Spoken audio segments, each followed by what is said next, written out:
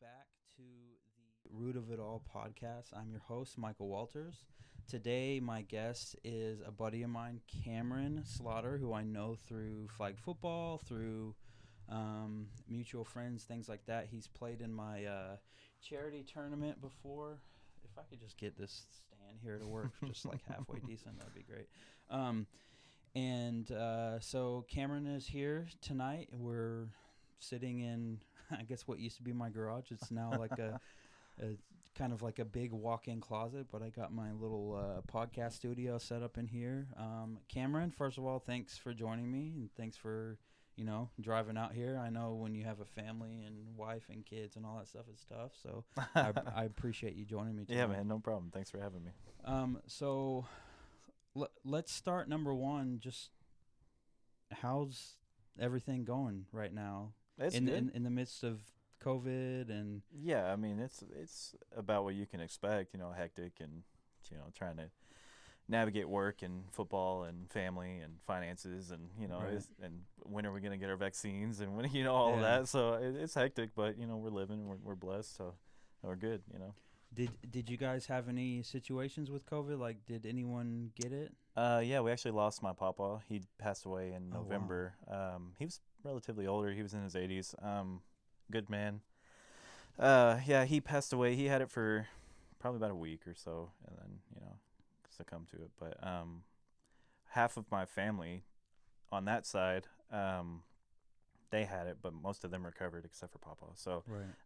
on my wife's side, no, not really, but half of my family on my Papa's side. What about just like in your house? Your No, wife? no, we had a few scares. I've been tested 4 or 5 times. Okay. My wife has been tested, 4 or 5 times. It's all negative, but we had a few scares. We were scared for a second, but we turned out pretty good. So I don't know if you're like me, where so COVID really got going. I would say probably February, March Yeah, of yeah. 2020, right? Mhm. So very beginning of the year.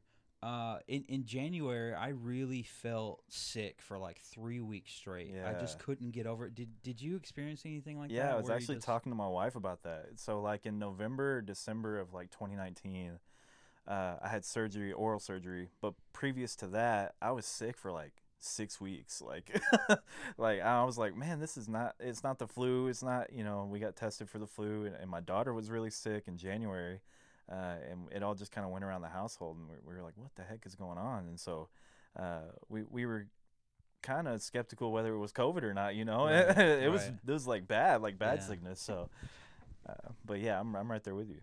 Yeah, I just felt like I was sick for multiple weeks, and I don't get sick. Like, Mhm. I've never been that guy that has Yeah. multiple, like, I've never like really had the flu. The only thing that I really struggled with when I was younger, right around my birthday in February, every year I used to get like really bad sinus infections Yeah. once a year. Yeah. And it would like, man, it would floor me, like to the point Really. where I couldn't even get out of bed. I couldn't change, like I couldn't go from laying down to standing up because I would just get so Like the lightheaded. dizzy spells and the migraines. Yeah, And I mean, it would just tear me up. Mhm. But yeah, man, I haven't been tested, Oh, really? but I have a feeling that if I were to go do like the antibody test, that Uh-huh. they'd probably be like, "Yeah, you have You've one." had this Yeah, before. yeah. It would be one of those weird situations. But so what about the mental side of it? You mentioned you were tested 5 times or whatever. Yeah. I know that when I thought that I might have had COVID, Mhm. that for like the first time, I was like, man, should I go get tested? And you kind of let your like mind get into it a little bit, and you almost convince yourself that you have it before even like going to get a test. It's like looking your symptoms up on Wikipedia or whatever. Yeah, my wife is like very like what's that website, like WebMD? Yeah, WebMD. Dude, she'll hop on there and she'll have just the most minor case of like a flu or a common cold or something, and then she'll go to the other room and look on WebMD, and then she'll come back and she'll be like, I have cancer, AIDS. Like, she's like telling me all these things that she has. I'm like, what are you talking about? She's like, oh, well, I was on WebMD. I'm like, okay, problem number one. Yeah, that's where that's where it started. started. Yeah. Okay, so enough of COVID, because we're lucky to be healthy and blessed to be healthy, really. But so let's start. Tell me a little bit about Cameron. Where were you born? You always in Texas? Or? Yeah, so I was born on Matlock, the Matlock Hospital. I can't remember. My daughter was born there too, but I was born in Matlock, South Arlington. We lived there for probably about 9 to 10 years, and then parents split up, and I lived with my dad for a summer. Okay. And then after that summer, we ended up moving over to North Arlington by Lamar High School.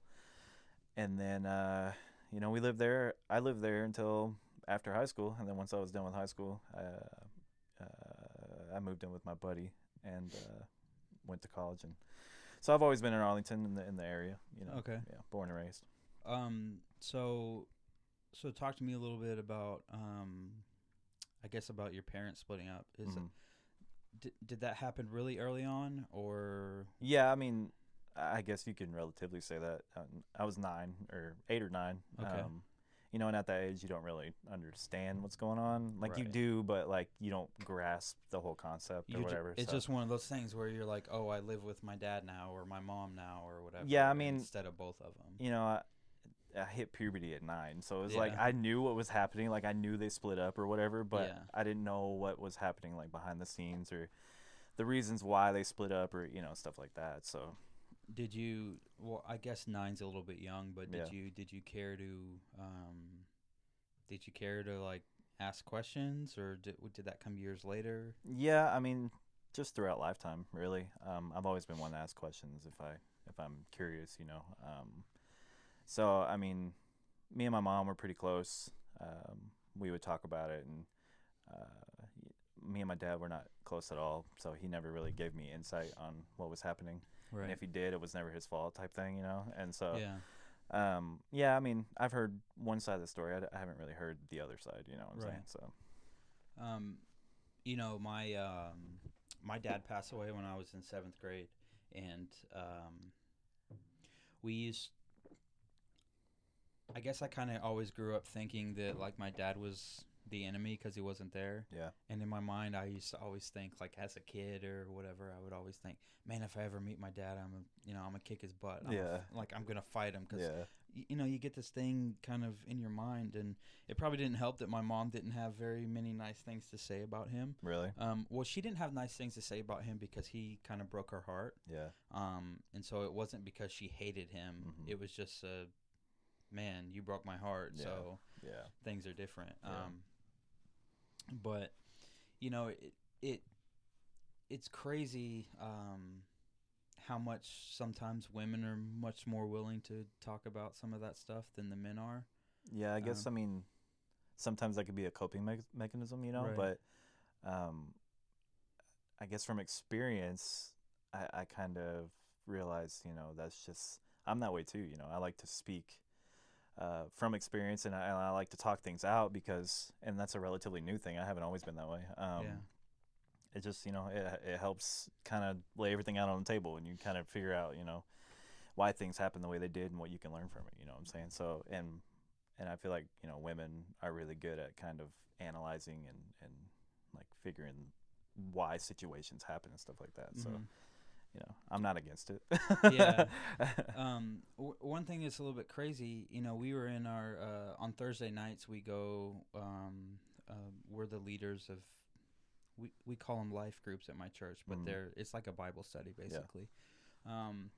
One of the things we were talking about was kind of the positions in church. Like the Bible talks about men being the leaders of the household and Mm-hmm. women being at the side of the man as a leader.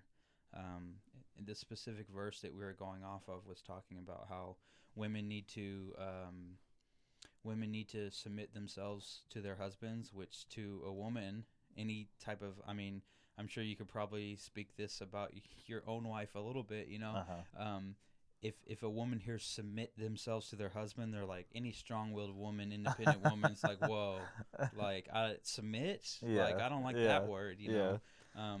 Because my mind, you know, we're both sports guys. When Mhm. I hear the word submit, Yeah. You I think of, I immediately go to like mixed martial arts. yeah, You're or like tapping wrestling out. or something. Yeah. You're tapping out. Yeah. Yeah, you're quitting. And so I'm like, I understand the grief there, but Mhm. we got into a conversation and we talked about there's this podcast I listened to with former NFL guys.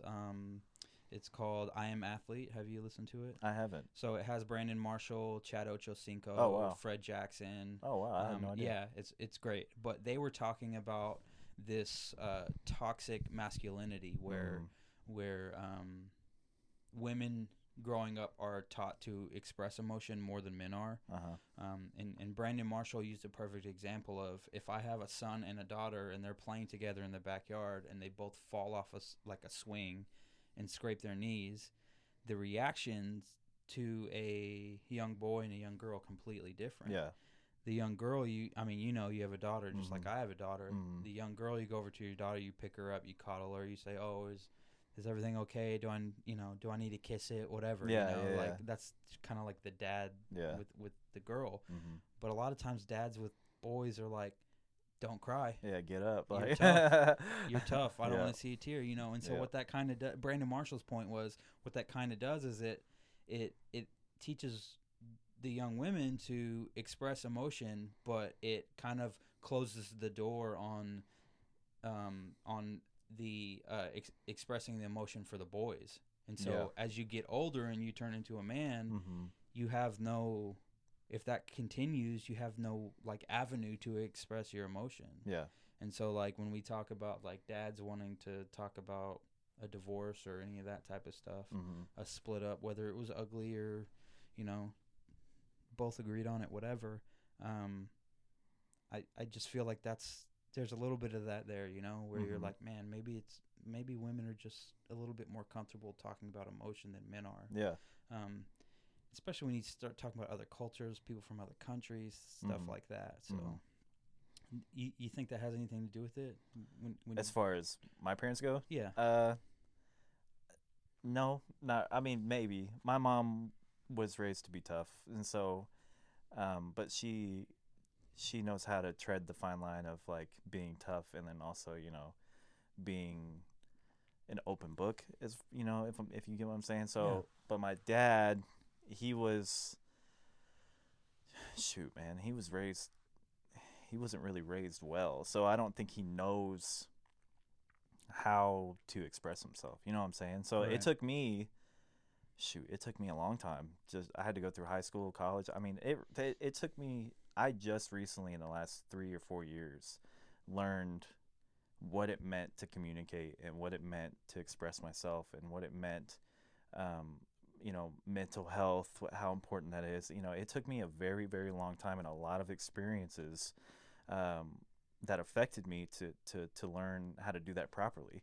And part of that is because my father doesn't know how to do that properly, you know? So most of the stuff I've learned from my father is what not to do, you know? Right.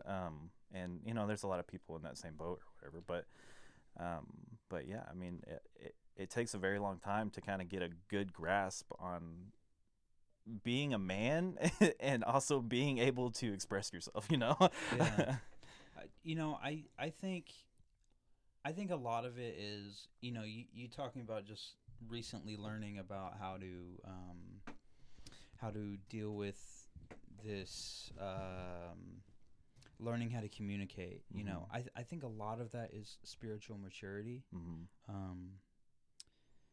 And I don't believe that things happen on accident, especially Yeah, when, same. especially when we start talking about spiritual things, right? Mhm. Like, for instance, let's take just how I even reached out to you Yeah. to ask you to come on the podcast so I could interview you, right? Mm-hmm. Do you or do you not believe that you were praying, talking to God, Mm-hmm. and then it happened the same day? Do you believe that was a spiritual thing or not? Well, I always tell my wife that God's timing is always perfect, you Right. know, and I truly believe that. I will always stand by that because just throughout my lifetime in the last 15 to 20 years, you know, you can't really explain divine appointment. You know what I'm saying? Like Right. things happen, you're like, "Oh, that's God." You know, that's Right. not timing, you know, that's God's timing. That's not my timing, you know. So, and you can't really explain it, you know, it Yeah. just happens and you're like and you feel it. You're like, "Oh, Yeah. that's God's timing," you know. So, but I agree. Yeah, no, that's divine timing. I mean, because for the listeners out there, I literally sent you a message on Messenger, and I Mhm. said, "Hey, would you," and I'd been thinking about it for a little while. Yeah. We can get into more in this later, but one of my weird things about me is I think that I'm a very good people reader, and I Yeah. can sense energy and things like that. Yeah. I knew you had a story. There was just something about you. Yeah. There are people in this world who really struggle with being authentic. You're not one of those people. No, thank you. You're man. I just appreciate like that. you're real. Yeah. And that's when you take into account the amount of people that one you already know, and then we start to talk about flag football, right? Mm-hmm. And okay, let's compare it across the United States. What are the 3 states that are the meccas for flag football? Texas, Florida, and what's the other one? Maybe Louisiana or California or something? Honestly, man, I've really been impressed with the fellas up in the East Coast. Okay.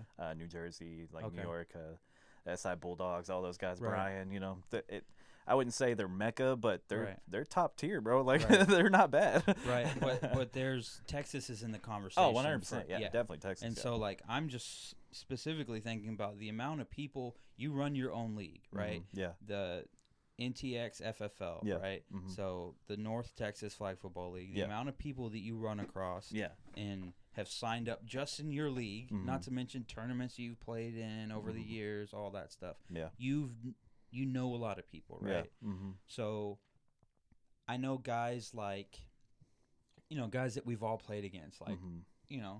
Hoosh runs his, I mean, they're as clean as it gets from top to bottom, right? Mm-hmm. It's easy for a guy like that to become kind of like Hollywood, and when someone comes up and says, "Oh man, I really respect your game," blah blah blah, and stuff like that. It's easy for people like that to lose that authenticity that they naturally have, just because you're meeting so many people all the time. It's difficult. But with you haven't lost that, and that's the point I'm getting at. Mm-hmm. But when we talk about the spiritual part of all this, right? Mm-hmm. Your response to me when I asked you was 10,000%, and you Yeah. put so many zeros in there, and I'm like, hold on, he didn't put a comma, so it's 1,000%, and so it was 10,000%, and I'm like, oh, okay, and then we started talking, and you're like, man, I was just talking to God this morning, Yeah. like, what do you need? It was quick. It was a quick Yeah. response. And so, all that stuff, you're absolutely right. God is never late. God is always right on time. And one of the cool things about when divine intervention happens, Yeah, 100%. You can like feel there's it. no questioning You can feel it. You just know. Yeah. And so that was my feeling in the moment. I was like, dude, This God, is cool. God is kind of like orchestrating some things. Uh-huh. And I'm just happy to be a part of it, honestly. Yeah. It's a good feeling. Part of the reason I do this podcast is because, a lot of people think that I'm joking when I say this, but one of my things is like, I want to be the Christian version of what Joe Rogan is. Yeah. Not that I need to be this smart guy and know, Joe Rogan's a very intelligent guy, right? Mm-hmm. I'm not even like 10% as intelligent as him, and that's fine. But I just want a story to come across these airwaves that I can put out there where someone else down the road can download it, listen to it, and be like, man, that guy's got an incredible story. Yeah. And it's going to help me walk this path that I'm getting ready to walk. And the reason I know it's going to help is because he's already done it, and look how much better he is for it now because he went down that path. Yeah, and so I completely agree with that. Yeah. I'm hoping for that. Yeah. So when I hit you up, I was like, hey, dude, give me like some dates, right? I was like, give me some dates. Yeah. Moments in your life, important dates in your life that just are important to you, change your life, any of that type of stuff, right? Yeah. So I want to hit on this for a second. Let's transition out of the whole divorce thing. Maybe we'll come back to it later. Maybe we won't. Who knows? But you specifically put in 2006, right? Yeah, I know what you're talking about. Virginity. Yeah. It's a big thing. Yeah. It's a big thing, but like in today's world, it's not really a big thing. Yeah, but in the Christian community, it's a big thing. Yeah. Outside of it, I mean, kids are losing their virginity early, 14 years old, 13 years old. I mean, super, super early. My cousin got pregnant when she was 13. Really? Yeah. Like, dad wasn't there, all that type of stuff, so there wasn't the, like, right support system. Yeah, and so things are different. But, like, I want to hear, like, your words. What do you have to, like, can you expand on that? Like, what that means, how it affected you? Yeah. So, it's tough. So, in 2006, I was 12, right? 12 turning 13. It just kind of happened out of nowhere, and that's young, right? So, it's so young that you don't really know what's going on. You know what I'm saying? So, it's all new to you and all that. So, and I was homeschooled for a lot of my life, you know. I didn't go to high school until I was 17, and I had to start over, and I was a freshman at 17 years old. Why'd you have to start over? Just the way that we did homeschooling apparently didn't count towards credits. We did it wrong or something like that, and I was okay with that. You know, I was like, okay, well, whatever. I just want to go and experience high school. You know, I want to go experience. So what did you graduate high school like? I skipped my sophomore year, and so I graduated. I was supposed to graduate in 2012. I ended up graduating in 2013. Okay. So I was 19 when I graduated. Okay. And to me, like, that's not that bad, you know. I looked old, you know. I looked 30. Everybody thought I was a sub, but you know. But anyway, so it just kind of happened, and I didn't really understand what I did. You know what I'm saying? So I didn't understand the repercussions of it.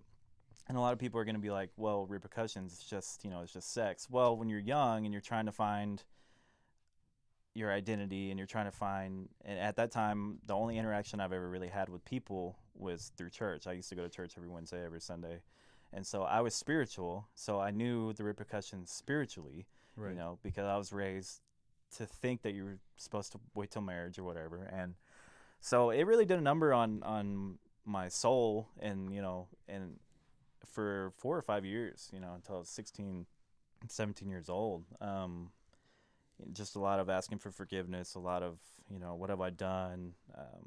A lot of, like, wanting to be cleansed, you know, stuff like that. So it really affected me mentally and spiritually. Just doing it at such a young age, it's just like, you know, you haven't even grown up. You don't even know what's going on.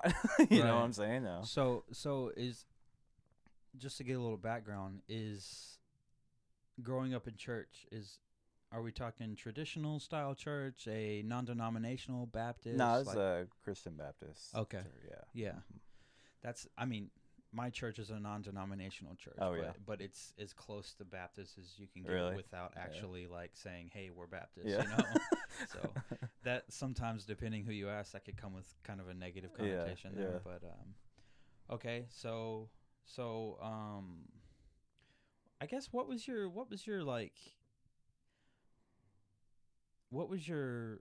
the point that helped you move past that, right? Because you mentioned about I have that feeling spiritually that I just want to be cleansed. Like, I've something has been taken away from me, or I gave something away that I can't get back. Yeah. Like, right? Once you lose your virginity, you can't get it back. It is what it is. Yeah.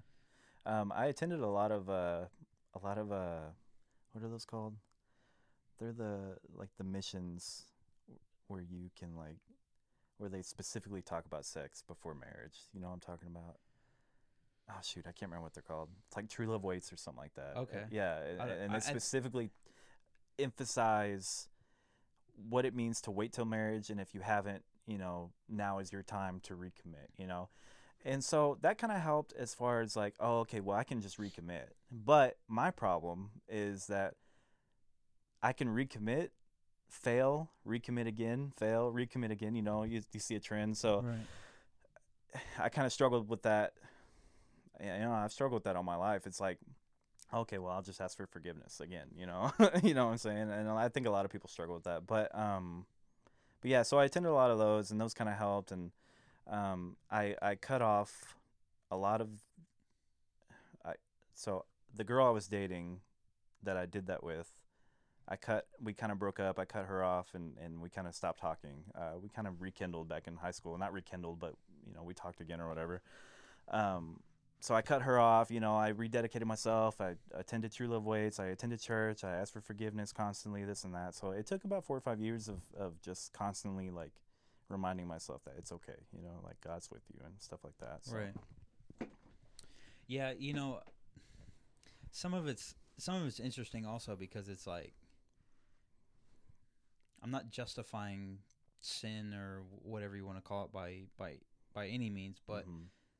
I feel like some of it's just like immaturity. Yeah, The ages of 13 to 19, like yeah. you're really trying to figure out who you are. Mhm. You know, I know in those ages I was just wildly immature, doing Yeah. whatever I wanted. No one could tell me anything, Yeah. and just kind of like, what am I even gonna be doing with my life? You know, Mhm. I had a lot of those questions, and so Mhm. you know, constantly thinking that. So I think immaturity and just like not knowing who you are or what you want to be or any of that type of stuff plays a very big part in that. It's Yeah, I mean, I definitely immaturity, definitely. I mean, my mom has always done a good job of instilling good morals in us. She did a good job at raising us, but yeah, definitely immaturity and just the theme in my life is learning from experiences, right? So, and that's just pretty much where it all began. You know, I learned from that experience. So, what else can I learn? You know, like what is God trying to tell me through these experiences? So, yeah. So let's see here. Let's talk about. Oh, okay. So one thing I will say is Mhm. there aren't a lot of kids who lose their virginity and it impacts them like that, you know. Yeah, yeah. And so you transition into being a worship leader for your church for the youth group, right? Yes, yeah. So I started playing bass for them when it was like 13 and 14. So soon after, you know, the whole virginity thing, cleansing myself or whatever, recommitting. And so a part of that was I started playing bass for them. And then my youth pastor at the time realized that I'm kind of good with people, you know. So I had a positive effect on the youth group and the people in there. And he said, "Hey, I want you to lead worship. I want you to." So I taught myself how to play guitar. I wasn't a singer, you know. I watched a lot of YouTube, so I taught myself all these things, and I was like, okay, I can do that. And so I led worship there for probably 10 years, you know. So Man, YouTube is such a magical thing. oh, I learned everything. Dude, from YouTube. I've Stocks, guitars, everything. dude, I've learned so much from YouTube. It's insane. You know, I have a tree business that I do on the side. Oh, I yeah? haven't done it in a long time because I haven't like really needed to financially. Yeah. But I remember when I first was like, dude, how do I even cut down a tree branch without dropping it on someone's house, you know? You Yeah. put that on YouTube? Dude, I looked it up on YouTube and I've learned so many tricks about Really? well, specifically like just cutting trees. Yeah. I've learned so many things about. That's funny. But like, I mean, I remember when I first had to like learn how to tie a tie. I was like, oh, I use YouTube dude, for that too. Yeah. I'm like, dude, I gotta figure this. I remember I had a Mac back in 2007, and I have a Mac now, but I just bought it. Mhm. This is my new It's a child. new baby. Yeah, Yeah. that's my new Yeah. child, by the way. But I had a Mac back in '07 in high school. Well, I guess after high school, but I I think I had a job interview or something. I don't remember. Maybe I was going to a wedding or a funeral or something like that. And I remember standing with my Mac with YouTube pulled up, looking up how to tie a tie in my buddy's grandma's bathroom, Really? being like, dude, we gotta leave in 20 minutes. This tie has to be presentable It's not gonna tie itself in the next 20 minutes. And my buddy's grandpa is old school, right? He's from they're from from Tulsa, Oklahoma. And he said, I'm gonna show you once, and then I'm gonna untie it, and you're gonna do it. Yeah. Obviously that didn't work. Yeah. And so he's like, I'm not doing it again, and he refused to do it. Probably got really flustered. Yeah, I was like, oh, dude, like my heart rate was climbing, all types of stuff, you know. So I'm just in that bathroom, dude, just trying to figure it out with YouTube, just me and YouTube, man. And eventually I figured it out, and I'm pretty sure nowadays if I were to see that knot that I put in the tie, I would just be like, dude, you look ridiculous. That's abysmal. But at the time I was all you wanted was for it to be tied. So yeah, I was like, dude, as long as the tails that come down, as long as the bottom one is not longer than the top one, we're good. Yep. You know, and so that's all it really was. But YouTube's incredible. Even if the bottom one is longer than the top one, you just cut it. You know, You cut it. Yeah, you can hide cut the it. mistake. You can cut it, or you could just put it inside your button-up Yeah, shirt. inside Yeah, and hide it behind the front piece. You know, nobody has to know. Yeah. So okay. So how long did you how long did you lead worship there at your church? For almost a decade, probably a little bit over. I used to do it. I did it at one location for 8 to 10 years, and then I transitioned from that location to a new church in Irving, and I did it there for a few months. But at that time, I had just become a general manager of a restaurant, and things were getting real hectic, and it's just all these things at once. So I kind of stepped down, and that was the last time I led worship. And you know, I've kind of been ever since itching for a leadership role. As far as just anything really, because I stopped managing restaurants and went into a trade, diesel mechanic. So there's really no real leadership there, you know what I'm saying? So that's why I started, you know, I'm Flag Football League, so I can do my own thing, be a leader in the community and all that. All right. So let's transition from there, because I mean, we talked about homeschool and stuff like that. Yeah. And I'll say this. I remember when I was in middle school, we had a kid who was homeschooled. Mm-hmm. He wanted to play sports, but he didn't go to our school, so he was homeschooled all day. And then when school was out, he was in our district or whatever. So Oh, really? he came and played football with us. Oh, wow. But man, I'm sure you get this all the time. Are all homeschool kids Awkward? lacking? Well, not just awkward, because I've met some that are awkward, and specifically in churches. There's a lot of homeschool kids in churches. There is. My church, there's a lot of public educators. Really? So if someone comes in talking homeschool this and homeschool that, a lot of the women kind of get up in arms about it, because they're like, I'm a public educator. You're not going to come in here saying, you know, talking bad about public school, because they take a lot of pride in what they do. Yeah. You know? But are a lot of homeschool kids, or do a lot of homeschool kids lack social experience? Like, I mean, for a lot of my teenage years, you know, I wasn't ever really awkward, you know, but it's just like you don't get the daily interaction, you know, with other kids. So, right. From my experience, you know, a lot of the homeschool kids that I met, some were awkward and some weren't. You know, it's kind of hit or miss. Like, nobody's ever known that I was homeschooled for 17 years. You know, this is the first time publicly that I've said that. You know, none of my friends know except for, you know, Nick and all them, but and my wife knows, obviously, but I mean, I would hope so. Yeah, so yeah, my wife knows everything. Yeah, I mean, yeah. hopefully when she listens to this, she's not surprised by Yeah. anything. And if she is, then I'm sorry. But yeah, no, nobody's ever known that I was homeschooled. But from my experience, all the homeschool people I've met, half of them, it was about 50-50. You know, I have cousins that were homeschooled, and they turned out, they're pretty good. You know, they're not awkward or anything like that. Yeah. So. Yeah. So did you grow up playing a lot of sports and stuff like that? Because if you're not in school, right, you got to get your social interaction somewhere. Yeah, so I did karate as a kid. Nice. I did a little bit of taekwondo did myself. you? Yeah, I got to like advanced orange belt, and then I ended up quitting. Really, my only outlet for sports was either church, which was flag football, or when I moved over to the apartments where Nick lives. You know Nick? Yeah, we just talked about him. Yeah, so he was my outlet for sports. We used to play football, and we would get the kids together, go play basketball and stuff like that. But organized sports, no. When I first started playing sports was when I first entered flag football back in 2016. It was the Okay. first time I ever played organized sports. Yeah. Yeah. Man, that's crazy to think about.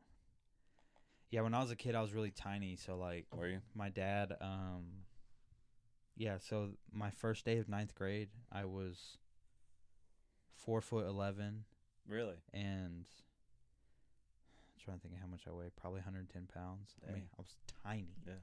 How tall are you now? I I'm noticed that 6 when I foot. got out of the car. I was like, wow, you're kind of tall, dude. I'm 6 foot. I have really bad posture, so I slouch a lot. Oh, okay. And so I had this professor when I was in college in Seattle. His name was Reverend Dr. David Ellingson. Really? And he used to always tell me, stand up tall. Because one day he saw me, I was preaching at a chapel because I went to a Christian college. Uh-huh. So I was preaching at a chapel. And I was standing up tall, obviously. I'm speaking publicly, things like that. And we went down for lunch after chapel, and he was like, I don't ever want to see you slouch again. Oh, really? Because to him, it was a world of difference. Yeah. One, he was sitting down, so it looked a little bit different. Yeah. And he's not very tall. He's a short guy. But Mhm. he always said, I want you standing, like, stand up straight. And it's probably, I don't know, correct me if I'm wrong, it's probably a confidence thing too, right? Standing up straight. Oh, yeah, for It helps sure, you man. better. It helps you more with your confidence. Maybe you can attest to this a little bit, but so a lot of people don't know this about me. I was born here in Fort Worth, Mm-hmm. and when I was 11, I moved to Seattle because I didn't know my dad my whole life. Yeah. So I moved to Seattle, met my dad, and he was like, "Hey, I want you to live with me." For whatever he reason, lived in Seattle? yes. Oh, okay. For whatever reason, him and my mom just lost contact, Wow. and so I didn't know him my whole life. Yeah. I knew him up until I So think, you met him when you were 11? yeah. Oh, wow. And like we were talking about earlier, you're like, when I meet my dad, I'm gonna beat him up, yeah. That was my thought the whole time. And then when I met my dad for the first time, I'm like, he's the coolest person I've ever met. Yeah. You know? And I mean, correct me if I'm wrong again, but a part of that is you want that male figure in your life, you know? So when my parents split up, you know, I realized that I don't have that male figure. I mean, my mom got remarried, and he was a great guy, but it just wasn't, you know, my dad. So I guess seeing your dad for the first time, I was like, oh wow, this person's in my life now. You know, this is my dad. So yeah. I'm glad you got to meet him. That's good stuff. I was like, I look like this guy. You know, this is my dad. Yeah, for sure. If you look above you, if you stand up, you can look above you on that top shelf. That's my dad's Bible, and that's my dad up there. Oh, okay. Yeah. Okay, So great. my dad's Spanish. Really? Yeah, I'm half Spanish, half. I think I'm half Italian. I don't know what percentage Italian I am, but I know I'm at least half Spanish. Should do one of those DNA things. Yeah. Oh, figured it out. like a 23andMe Yeah, you thing should or figure something. that Yeah. out. I bought my wife one of those for Christmas. I think 2 years ago. Really? And she they send you all types of stuff. Do they really? Like, oh, you're a percentage of this, you're a percentage of that. Mhm. You know, your ancestors include, and famous people, not famous people, just like important figures in history. It's very detailed. That's crazy. I mean, it's like $200, so it better be detailed. You know what I'm saying? I want full reports, Yeah, man. yeah. I mean, need quarterly reports after this. But yeah, confidence is a very big deal. Yeah. Especially if you Yeah. don't. I mean, growing up, and I think about this often, just because I've lost my dad, Yeah. and it really bothers me when I hear people when they know that their dad's living, but they don't care to have a relationship with them. Uh-huh. A part of me is like, man, dude, you're lucky to have your dad. You should Yeah. do whatever it takes to mend that relationship. But then Uh-huh. there's another part of me that's like, man, people aren't. They're not They're great, not on you that. know? Yeah. People aren't great, but also people aren't operating on that same wavelength, right? Yeah, yeah. So I mean, me because- and my father, I mean, he's alive. You know, he's around. He lives like in White Settlement or something like that. But you know, we'll get to that soon whenever you're ready. There was a moment in time where I was standing there and I made a mental decision. I was like, this isn't gonna work. You know, I don't think it's good for me to be around this person anymore. You know what I'm saying? So, and we'll get to that whenever you're ready. But Yeah, well, I saw something you put on Facebook the other day that was talking about. I think it was you just shared something. It was little it was- article, yeah. Or yeah, that's what it was. Mhm. It was the article that said, you know, sometimes with family, it's better at a distance Yeah. because,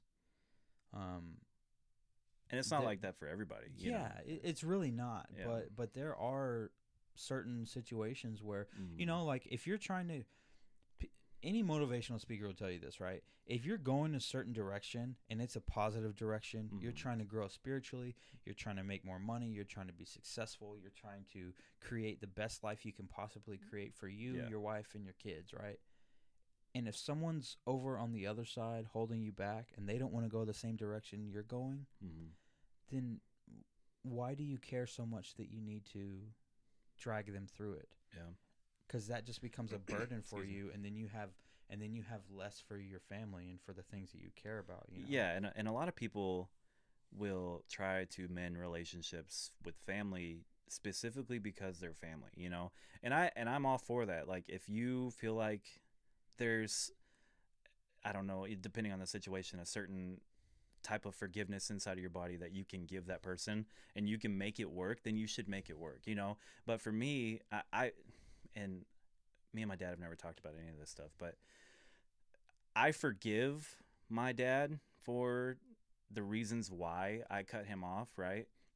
You know, I'm at peace within myself with that, but I know that continuously putting myself in that situation is only going to be negative for myself, my mental health, and my family, right? So, and that's when I made that decision of like, you know, well, this isn't going to work. So, you know, if anybody's listening and they're wondering, you know, should I fix it? Well, yeah, you should. You know, that's your family. But at the same time, don't be afraid to cut that rope. You know, so Well, it's like any relationship, whether you're talking a marriage, a friendship, a whatever relationship Yeah. between a parent and a kid.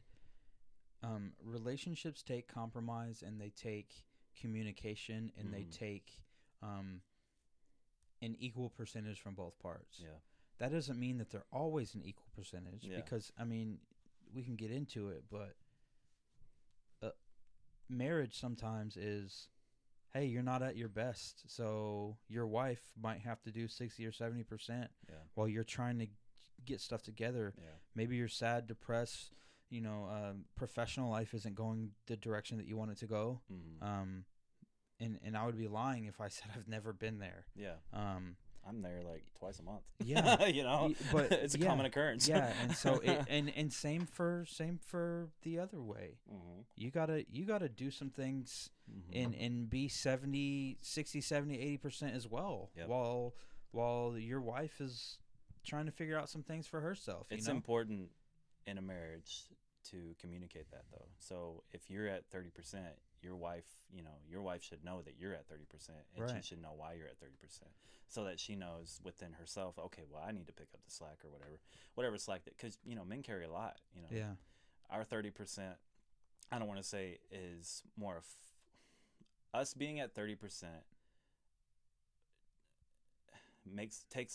it creates more damage than when your wife is at 30%. And I don't mean that in a negative way, right? Because we hold a lot of burden, and as men, as husbands, as providers. So, and women do too. My wife, you know, she does as well. But you know, when I can see the negative effect when I'm at 30%, you know what I'm saying? So I don't want to make anybody mad by saying that, but you know, but the point of that is that your other half should know. You should be able to communicate to that to them, so that you're on the same page. So yes, communication is very important. Yeah, and so like you know, your relationship with your dad, you know, it takes work from you and work from him, right? Yeah. So if I say anything you don't like, No, you just, okay. you do you. I'm here for you. So Okay. So you had mentioned earlier, like when you started talking about your parents splitting up, you mentioned something. Oh, it wasn't his fault, or he was saying that it wasn't his fault, or he was Mhm. passing blame Yeah. to someone else or to something else. Yeah. I read this thing earlier, and I actually took a screenshot of it because it's just like some of the truest just stuff I've ever heard. Do you know who Evan Britton is? No. He used to play in the NFL. Evan Britton. Eben, EBEN. Oh no. So you know that Mike Tyson podcast, Hot Boxing. Yeah. He was the host on it, like the season 1 with Mike Tyson. Oh, okay. But he's a very spiritual guy and all that stuff. But this is so true. Just in case anyone needs to hear this, he'd put on Twitter. He said, "It is much easier to play the victim than to take accountability for your life." Yeah. Taking accountability means you will have to obliterate the identity that you so tightly cling to, which can be very painful, but is the most direct route to spiritual growth. Mm-hmm. I think about that a lot. Yeah. I'm not dropping any names, but there's some people in my family specifically that are always the victim. Yeah. Mine too. Yeah. I have a couple family members like that. And so, like, when you talk about you're not sure if your dad is, you said it was never his fault, right? Mm-hmm. So to me, in my mind, I think, oh, so he's the victim. That's Mm-hmm. where his mental state is. Yeah. Do you think that was something? I think there is you can kind of see a trend with that. I can't speak for him, so I don't really know, Right. because we've never talked about this. So, Mhm. but from an outside perspective, yeah, I mean, definitely, you can tell that there is a sense of he's not really aware of himself, right? So he's just kind of immature, and as far as that goes, he hasn't really. You can tell when somebody hasn't taken the time to educate themselves in that category, So Yeah. and I feel like he's a part of that, So Okay. Let's move on, because I wanna get into talking about kind of like how you met your wife and Okay. all that type of stuff. So Mhm. your wife's name is Sarah. yeah, my wife's name is Sarah. How did you guys meet?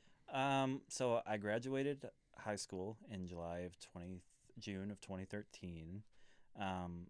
I was actually with another woman at that time.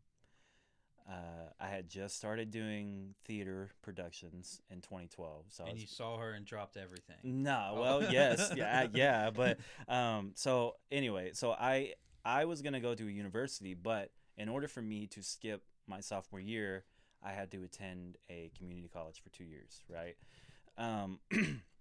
So I ended up at Tarrant County College, Southeast campus off of 360. Okay.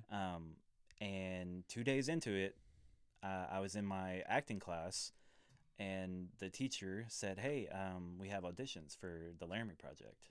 Would you like to audition?" I was like, "Yeah, I would love to." So I ended up at auditions, and she was actually with another man at that time as well, who was also a part of those auditions. We actually did the show together. So we met. We actually did, I think, if I remember correctly, we did a scene together. She was wearing this floral dress, and the moment I saw her, I was like, wow, that is a beautiful young lady. So, but I respected the fact that she was with another man, for a short time. Yeah. You're like, but screw this guy. Yeah. So, well, I met him, and me and him were kind of cool. We played disc golf together. Okay. I feel like I should say a disclaimer. I have no ill feelings towards anybody that I mention, right? Right. I am at peace, right? So I've forgiven myself for the things I've done in the past. I forgive my father. I forgive, people who I've come into contact with. So let's just get that out of the way. If I'm speaking like I have ill feelings, I don't. I have no ill feelings towards anybody. Anyway, so I was cool with him. We played disc golf together. I used to play disc golf a lot. And anyway, me and my wife now, there was a certain point in the play where we were close together for a longer time, right? So, and throughout that time, we were cracking jokes silently and just kind of bonding and getting closer. And so that's kind of how it started, We used to throw parties at our apartment all the time, and so I invited her over, and she brought her boyfriend, and it was all cool or whatever. It just we just kind of dropped everything, and I think about that often, right? For the people that we've wronged to end up together, but I'm also not sorry, right? Because we love each other very much, and our story isn't necessarily the right way you should go about doing things, but I will say again that God's timing is always perfect, and if you have to burn a couple bridges to kind of get there, you know, you have to do that, you know. So, but yeah, that's kind of how we met. We met in college doing theater. So It's also one of those things. It's like, man, if you see something you want, go after it. yeah, I mean, you only live once, right? Right. No, That no, is what they say. no. I mean, we wronged some people to get to that point, and you know, that's something we've talked about before. You know, we I guess I've forgiven myself for that. I know said person probably hasn't forgiven me all these years for that. But you know, she's in a good place. I'm in a good place. My wife is in a good place. You know, the person that she was with has a baby. He's in a good place. Okay. So, you know, I mean, I guess it kind of worked out for everybody, you know. Yeah, man. It forgiveness is one of those things that is necessary because if you're constantly holding on to something and you just, man, I know that like when I've had a grudge in the past for this or for that, I'm like, man, I need to, like, I always tell myself, my pastor always says this, so it sticks in my brain. He always says things like, you need to do business with God. What that means is you need to come to the throne. You need to pray. You need to, you know, ask God to remove that from you. You need to get to the point where you can forgive yourself and forgive other people, because a lot of times forgiveness is it's a thing in your own heart, because holding on to something forever does more damage to you than it does to the other person. How many times have you heard a story about a person who is just so mad at this other person, and then the other person years later finds out and like, oh, I had no idea that guy was mad. Yeah, so you spend all that energy and all that time to be mad for no reason. You're like, it's like tearing you up inside. You can't function. You can't sleep. Man, there's times when I've been mad about stuff and I can't sleep. I'll I'll go to bed at like 11. I'll wake up at like 1:30 in the morning and I'm staring at the ceiling for 3 hours. Because I'm boiling over about something. Yeah, I've been there, man. I know exactly what you're talking about. So it's forgiveness is necessary in moments like that, because you have to be able to move past that for the sake of you and you're just your own reasoning for being normal. You know, it's stressful, man. It is stressful, but it's important. You might find a gray hair in your beard one day because of it. I in the last 4 years have developed so many gray hairs. But how old are you? I will be 28 this year. Okay, I'm 33 and I don't have any yet. So you don't? Wow. No, God bless you. I know, dude. Hey, but it's on its way, because I think the Spanish side of my family, all the men, none of them lose their hair, which I'm kind of, I don't know if I'm going to be the first or not. My hair's not thinning by any means, but I wear hat all the time. Yeah, me too. And so I'm like, maybe one day, I don't know. Now it's going to happen. Yeah, maybe. So, but the Spanish side of my family, the men, they don't lose their hair; it just turns white. Oh, okay. So that's not bad. Yeah. It's like any typical. Women love that. Your wife is gonna love that. Yeah, maybe. Remember when Brett Favre was like the silver fox? Yeah. Maybe I'll turn into a silver fox when I'm like 45 or something. That'll work. Yeah. Okay, so I want to talk about. You don't have to get into details, but so in 2014, you find out your now wife is pregnant, right? Yeah. So we were together for 4 months, and it just kind of happened, you know. I in 2013, I lived with my buddy and my then girlfriend's cousin. I met Sarah. You know, me and her split up, and then I ended up moving in with her and her parents. I lived there for a few months, and you know, parents. Well, you know, I'm not gonna say anything bad. Right. It was good for us, and you know, you have to experience those types of living situations to appreciate the living situation that you have now. You know what I'm saying? So, and you looking ahead, right? You're like, okay, so if I'm gonna marry her, I'm marrying them as well. Yeah, like that's gonna be part of my family now. And a common trend, and this dates back to my parents splitting up. And a common trend when I am with a woman, I grow really attached to their fathers, right? And that was just me searching for that father figure, searching for Yeah. that type of, I'm the same way. yeah. I growing up in church, Uh-huh. the older guys in the church who were leaders in the church, Yeah, exactly. I always Yeah. found myself being like, okay, the guy that's like, I'm 16, right? The guy Mhm. that's like 23, yeah, we're cool or whatever. Yeah. But the guys that's like 50 and knows Mhm. how to fix things and Mhm. needs help with stuff, Yep. I get more of connecting with them than I do with the guy who's like 23. Yeah, you know? exactly, So, exactly.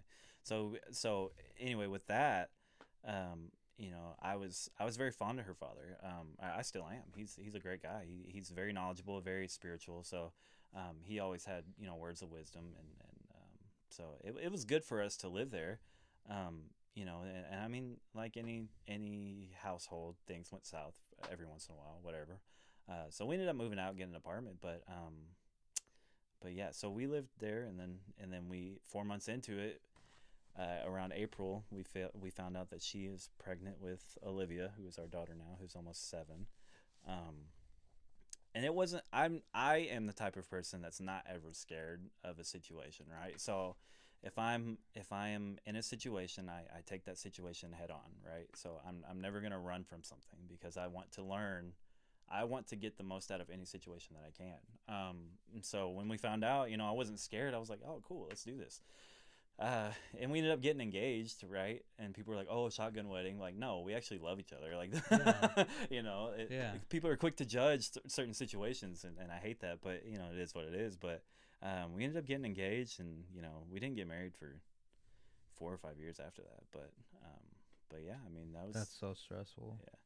Well, we had a lot to. We were young, 19, 20. Yeah. And that's a lot. I was 20 years old with a daughter, a baby, GMing restaurants, and that's young. That's Yeah. you get a lot to figure out. And so I ended up going through a lot of stuff in the 2015, 2016 years, just kind of figuring out everything that I should have figured out beforehand. And that's why we split up or whatever. But we ended up getting back together. But yeah, that's how we figured it out. She took a test. It was positive, and we just went from there. We loved it. I would never change that. My daughter is the most important person in my life, right? So Right. yeah. Absolutely. Especially from a dad to a little girl, right? Oh, Like man, I love it. little girl like changes you. Yeah, she is a part of the reason why in the last 3 years I have kind of figured into this good person. Like, I don't want to be like conceited or whatever, but I know my heart is good. My intentions are good with everybody, right? But I'm not stupid. I know when people are taking advantage of me. You know what I'm saying? Right, of course. Yeah. So earlier we talked about kind of like when you're young, you're discovering who you are and Mhm. what you want to be, why you're here, what you're supposed to do, all those things. Talk to me about the time that you and Sarah split up. So What was that? So was that something that you were like, man, I need to discover who I am a little bit? Do I need to grow up a I little kind bit? of Like, so my story isn't really anything special, but it's a lot of common things that a lot of people go through that should know how, what to get out of that experience, right? So in 2015, we started I guess my third year. We took a hiatus from college, right? And so we went back to college together. I ended up growing fond of another woman, right? And so I kind of went through this stage of like, I want to drink again, I want to party again, like I want to meet other people, this and that. And that was so stupid of me to go through, but I feel like it was important and imperative to become who I am today, right? So I don't. This is something we've talked about before together, but I regret it to an extent. Like we shouldn't have split up, but I think that it was important for that to happen, for us to love each other as much as we love each other now, and because Sarah, without a doubt, in my mind right now, Sarah is the person for me, right? And I know that because of the time that we were away from each other. So we were only away from each other for like 3 months, right? I was That's with a long time though when you're used It to is a long time when you have a baby yeah. and all that. I was with another woman at the time, drinking freaking every night and spending all my money. I almost lost my apartment. I almost lost my car. And people are gonna be like, "Wow, Cam, you're a scumbag." I'm not. Those are things that everyday people go through. And I don't want to say it's okay to go through it, but if you're going through it currently, or if you've been through it, it's important that you look at that situation and you find why God has put you through that, right? Allow it to mold you in a sense, Yeah, right? so allow it to grow you a little bit. You need to take, or not you, but in general, this is how I do it. I take the negatives and the positives from every situation, and I'm like, well, what can I do in the future? Or what is this teaching me for the future, right? Because God's timing is always perfect. So whether that's something that happened to me in 2015, molding me and getting me ready for something in 2021, I don't know why God does the things that he does or why he lets us go through these crappy, crummy situations, but they shape you and they mold you. So I don't regret it, but I regret it. But, I am who I am today because of it. So, yeah. Man, it seems like every guy that I know that is married and is happily married, maybe not that exact situation, but has a situation that was a point of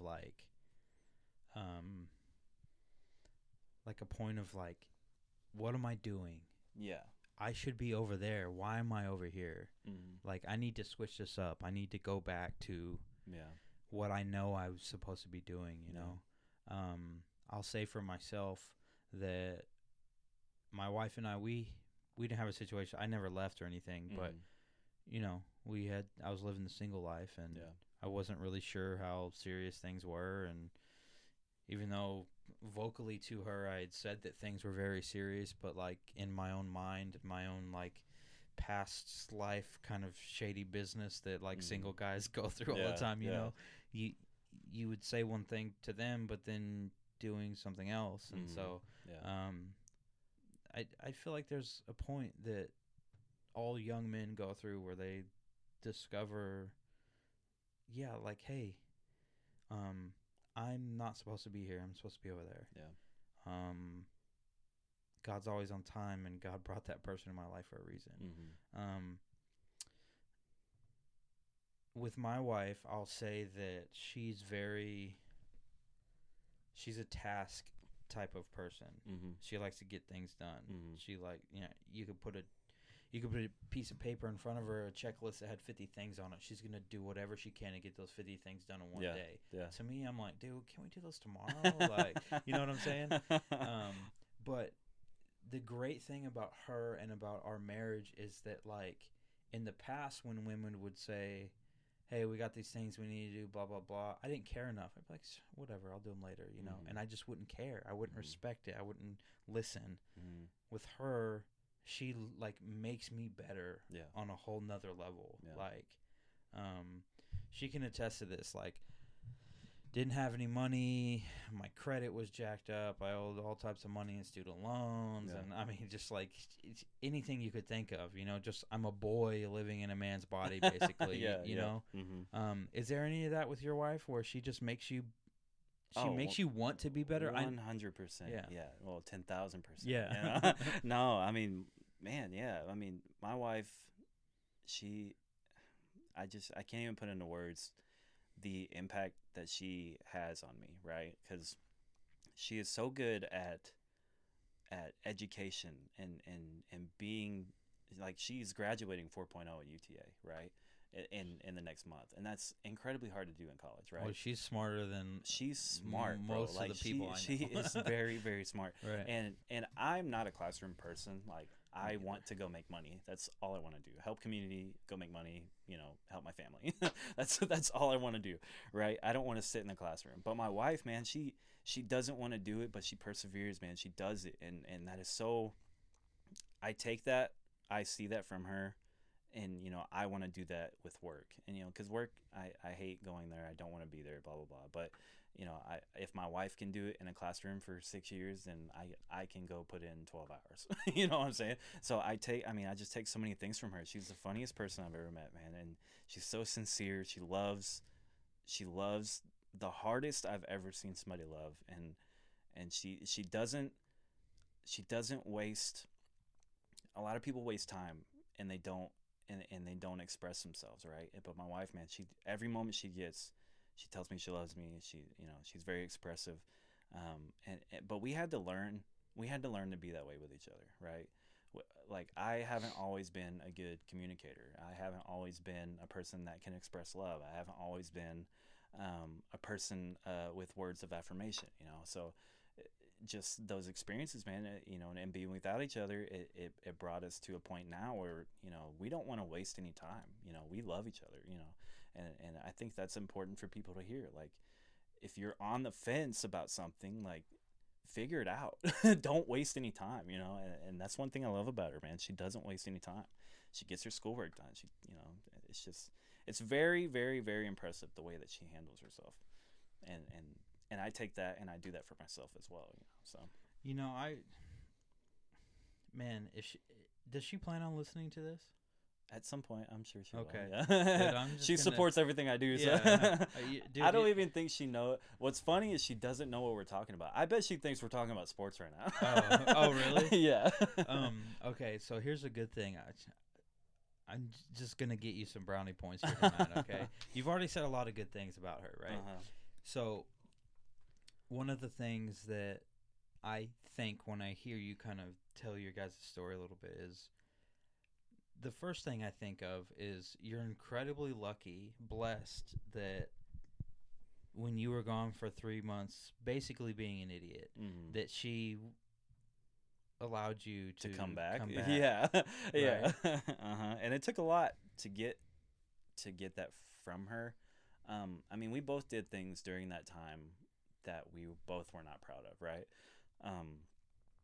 So, and I'm not going to get into her side. I'm not going to speak for her, but you don't need to get any details at all. But I'm just the idea of I'm being very, able to very come lucky, back yeah. and be one again. Yeah.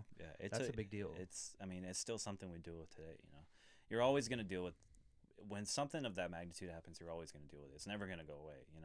And that's something I've kind of come to terms with. So I mean, I know it's never going to go away. So, but I am very lucky that she loves me the way that she loves me. So one of the things as a married man that I often think about is if you could pinpoint like one thing that, like, if your wife sat you down, right, and you guys are sitting on your couch in the living room on Tuesday night or something, and she was like, "Hey, what's the one thing you love about me more than anything else?" What would you tell her? There's just so many things, man, but I mean, just the one thing I love about her the most is that she doesn't waste time, and I haven't this is going to sound weird. I haven't really expressed that to her in that way, so when she listens to this, she's going to be like, "Oh, that's kind of new." But yeah, that's one thing I really love about her, man, is that she every moment she gets, she tells us that she loves us, me and my daughter and our new kids that's coming. So she just has a lot of love to give, and she gives it in the right places, right? She doesn't waste her love, which is I love that about her. So yeah, one of the things that that I don't even know if my wife's going to listen to this, but I'll say it anyway. One of the things that I love most about my wife is it's very difficult to find someone that just has like a pure heart, Yeah. I mean, obviously not everyone has like a completely pure heart, but like the idea of like my wife goes out of her way to not have to inconvenience anyone, right? So no matter what it is, from the simplest thing to the most extreme thing, she's going to do whatever. Like, she would rather be inconvenienced than inconvenience another person, right? Yeah. So pure heart, I mean, she pours so much of her energy into her friends. Yeah. People that she cares about and that can kind of care about her a little bit, right? She deserves like so much more than I give her and all of that stuff, but she's just so incredible with her friends. Like, that's why I hit you up a while back pre-COVID, and I was like, hey, we need to get together for a barbecue at my house or something Yeah. because like our wives would probably get along Oh yeah, very well. Yeah, Sarah gets along with everybody. Man. Yeah. My wife's very like reserved and stuff like that. Yeah. She doesn't know people, but Mhm. once the ice kind of gets broken a little bit, then she's good, and she's just such a loving person that it's like. And she's a Hall of Fame gift giver. So Oh, like yeah? that's Really? dude. She's like on another level. For Really? my 30th birthday, she was like, one of my best friends from college was getting married, and for my 30th birthday, she was like, here's a plane ticket to Seattle. See you in 5 days. Really? I'm like, That's intense. yeah, yeah. She was like, go to his wedding. Oh wow. Yeah, and so I was like completely caught off guard, and I was like, dude, that's so awesome. You know, to me, like, I mean, love you so much. yeah, yeah. Yeah, That's so good. That's it's just one of those things, man. It's Yeah. like I think as a married couple that it's important to think about things like that, like Yeah. because you Keeps know you grounded. You know. you know how easy it is to be like when you're on the phone, you're on your way home from work or whatever, and be like, okay, love you, bye. You know, Mhm. like you say that just Well, it's funny you easily. say that, man, because a lot of the guys I work with,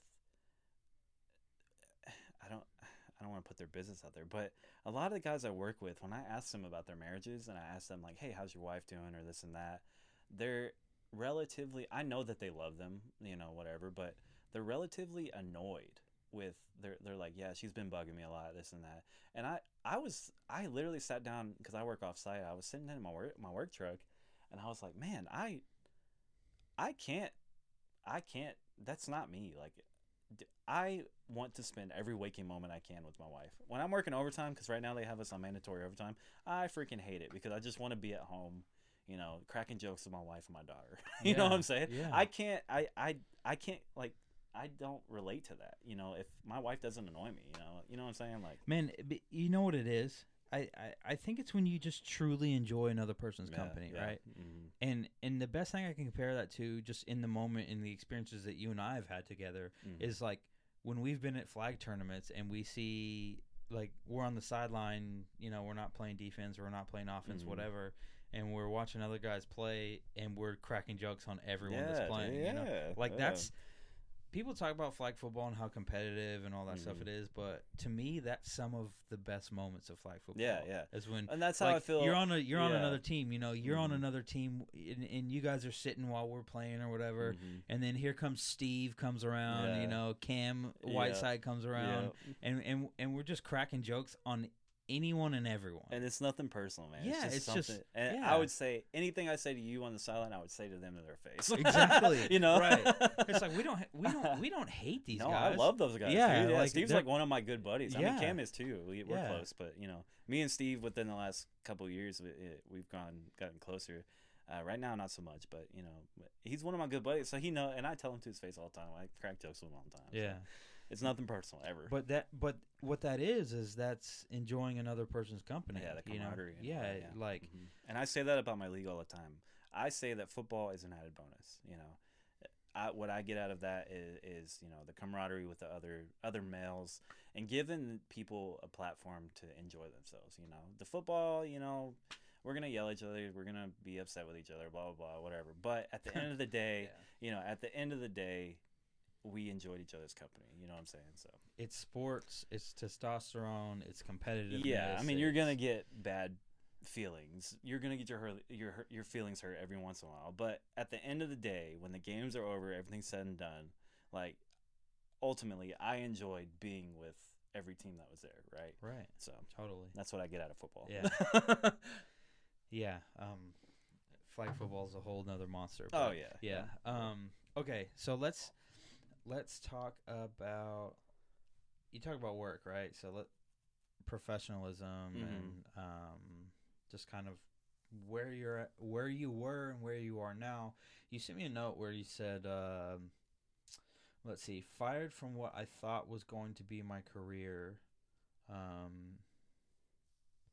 So talk to me about that a little bit. Well, I come from the restaurant industry, and I always thought that, you know, I was gonna run restaurants my entire life, right? And so, but in 2016 of January 2016, excuse me, I hit a roadblock because I ended up in a restaurant at a location with a manager that we just, no matter what, like we just couldn't get on the same page, right? And Just so couldn't gel. yeah, so it was kind of, it wasn't really being fired, but he said, he was like, well, I feel like I should let you go. What do you think of that? Like, he gave me a chance to fight for myself, and I just straight up said, you know what?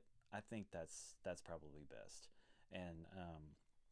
And so, you know, that you know, we hit some struggles after I was let go or whatever, and so but yeah, I mean, I thought that was my calling, you know, running restaurants. And because you're with so many people, you know, anytime I'm able to affect a lot of people, I feel like that's my calling. So I know for a fact my calling has to do with whatever I can do to help people, right? Whether that's restaurants or flag football or whatever, you know, that's my calling. But so you can you know, kind of imagine, you know, that hurt me when I left, right? So, you know, that kind of started the slippery slope of, you know, everything happening, splitting up and all that. So, but yeah, that's what happened. I was that was at Genghis Grill. I used to be a GM. I started in Arlington, and I went to Duncanville, and then I ended up in Fort Worth, Brian Irvin. And Dude, that, I got major issues with Genghis Grill. really, a lot of people do. I love that place, dude. It's so good. No, I actually wait it- tables there again. It is good. My issue is portion size. Mm. The amount they make me pay for. There's a place over here. Yeah, but and- you control portion size, so. Yeah, but it's based off of the bowl. Yeah, it is. You can't, I'm not- anything outside the bowl they won't cook for you. Exactly. I'm not into that. Yeah. So there's this place over here that my wife absolutely loves. It's the same thing. Is it? You get this plate. It's the name of the place is called Chan's. Have you ever heard of it? No, It's no. over by the. It's a TCC off of Boulevard 26. It's a. I don't know what campus that is. I guess that would be considered what Boulevard northeast. 26? Yeah. In Fort Worth? Yeah, that's right over here. It's technically, I think it's technically North Richland Hills or something like that. Oh, I'm not sure. But anyway, what they do, you go in there, you have a black plate, and the plate can fit these two bowls, right? Mm-hmm. And anything you can put in those two bowls, they'll cook, even if it's 2 bowls? even if That's it's a lot. even if it's hanging over on the side. So what most people do is one bowl, they'll load up like all their meats, and Uh-huh. everything's like frozen, right? So Uh-huh. it's like you're getting frozen meat, frozen crab. What I do is I'll come in there and I'll be like, okay, give me this. I want this beef. I'll put the cuts of beef are pretty big, so I'll put 2 cuts of beef in there. And then I'll put a lot of crab because I love seafood, Mm. and I'll put a lot of shrimp in there. Mm. And then I'll pile vegetables on top of that, broccoli, corn, whatever. Yeah. And then the other bowl, I fill with nothing but like noodles, so like pasta, right? Yeah, And so yeah. just the Starch. spaghetti noodles, Yeah. yeah. And so I'll put that on there, and then I'll turn around and they have all the sauces and the seasoning and all that stuff. So what I Mhm. normally do is I put a lot of garlic on it and put lemon juice to kind of counteract Yeah, that yeah. garlic sting. Mm-hmm. And then when you go up there, they throw it on the grill for you, and then up there, they give you the choice: do you want rice and eggs with it? Okay. Because Yeah. they'll throw it up on Yeah, there, yeah. dude. And I'm telling you, we've been going there for years. Really? We've been in this house since 2017. Uh-huh. We've been going there pretty much since we've lived here, Mm-hmm. and probably before we lived here, because she'd known about it because she went to TCC. She grew up in Bedford. Oh, and really? all that stuff. Okay. So we go over there. This last time there, only because I'm doing CrossFit now, was the first time I was ever able to finish one plate. Really? I mean, They let you take it home? no, They don't? no. Oh, no. You got to eat it there, dude. How much is it? I want to say it's probably like $10 a person. Oh, that's not bad. Yeah, that's why I got major issues with With the Genghis, Genghis, yeah. dude. It's like $21 for a large bowl now. Yeah, I'm like, dude, listen, okay, I can get so much more at this other place. But yeah, it's just I got major beef with Genghis, dude. They Major need to- beef. Yeah, they No need pun to. intended. Yeah, they need to. They need to figure it out, and because there's one right down the street from me. Is there? Right down here off of 35, I think that's Fossil Western Ridge. Center, I think that's Fossil Ridge. Yeah. Mhm. Yeah, I got issues with them. They need to figure it out because I would go over there no problem if they were. I remember we had a test in Duncanville. That was our test store, and they tried unlimited bowls, so you could go back through as many times as you wanted. I can't remember if it was a large bowl or not, but people, man, you just couldn't take it home. So kind of similar to what you're talking about, but you could get as much food as you wanted to, and it was just it worked for a minute, but it was just ridiculous. But the food cost was Well, the problem with it is, I feel like the problem is people's eyes are bigger than their stomachs, and you can't take it home, then they get mad. and well, not only do they get mad, but there ends up being a lot of waste. Yep. And so, like, That's what I'm saying. Food costs was yeah, just from a ridiculous, restaurant perspective, you're just kind of like, why are we doing this? Like, it you're doesn't- like, we need to control this because people are coming in and just really. Mhm. But this place Chan's over here, they let you do to go if you wanted to. Oh, go. really? That's but good. you can't eat in and then to go, Mhm. right? If you wanted straight up to go, then you can take it. And I think they just started that with COVID, actually. Did they? But yeah. That's my favorite thing about COVID. I know that sounds weird, but Yeah. like the margaritas to go and like places being lenient with their food and stuff like that. Like, I love that. Yeah. Yeah, that's been kind of weird, right? Yeah. Because before Texas was like, nah, dude, You could not take alcohol outside of a restaurant. Yeah, And now it's like, oh yeah, take 3. Like, Yeah. They're like, yeah, dude, we're gonna take the lids off, Yep. and you just gotta take them to go like that. And so, like, I remember the very first time we went to On the Border, like back in April of 2020 when COVID first started. We got 2 margaritas, and they were taped so heavily because they don't want you drinking them in the car that it was just ridiculous. like over the top. Like, yeah, so they taped the lids to the cup and then like taped around it. Like like they made sure that when you got home you had to use scissors to Dude, I'm stabbing a hole in the top, and I'm putting a straw in there or something. I'm you know? shotgunning this Yeah, margarita. yeah. I'm gonna waterfall this thing. Like, that's funny. Yeah, that's crazy. That is kind of crazy how COVID has changed a lot of things. You know, So much leniency now. Like, you no longer you can work from home. You can do school from home. Like, it's just funny what COVID has exposed. You know yeah, what I'm saying? like we talked about this earlier. We're in this little podcast studio in this closet. mhm. I start a new job on Monday, Really? and it's right here. Is it really? Yeah, I'm trying to do that. So Yeah. if you got the hookup, I definitely do have the hookup. Really? So yes. Oh, 100%. We will talk offline about that. And Absolutely. I got another buddy a job just by telling him where to go. Wow. They're okay. trying to hire a lot of people. That's great. Yeah. Yeah, I'm we'll- definitely interested. We'll talk about it. Okay. Cool. But okay. So tell me, we talked NTX FFL. Obviously, you're running one of the best, and I can say this for you. Mhm. You could humble brag or whatever, but I'm just gonna tell you, you're running one of the best flag football leagues that Dallas Fort Worth has to offer. Thanks. man. I've played in different leagues for different, like, city rec leagues and stuff like that. I've played obviously Flag Football X. I feel like anyone has. Yeah. And it's not a shot at Flag Football X No, by any means. It's Dennis just is great. Dude. Dennis Yeah, just Dennis runs does great stuff. Dennis runs on such a high level. Yeah. He's got he's like all running- of America. Like, Yeah, dude, like, if you meet another flag football player in another part of the country, Yeah, he that's knows he Dennis. has to know Dennis. Yeah. There's no way he doesn't. Uh-huh.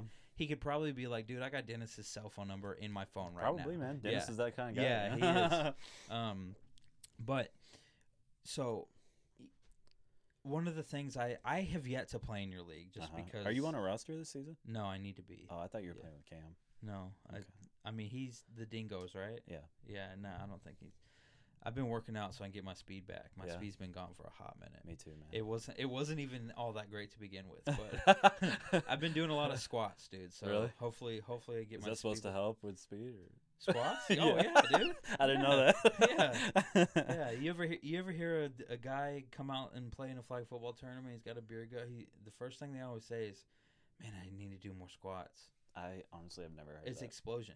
Yeah. Oh, okay. Yeah. Okay, that makes sense. So, but anyway, I was like, I'm a route runner. Like Yeah. that's my if you told me, hey, what's your one thing that you do better? You think you do better than most people? I would say route running.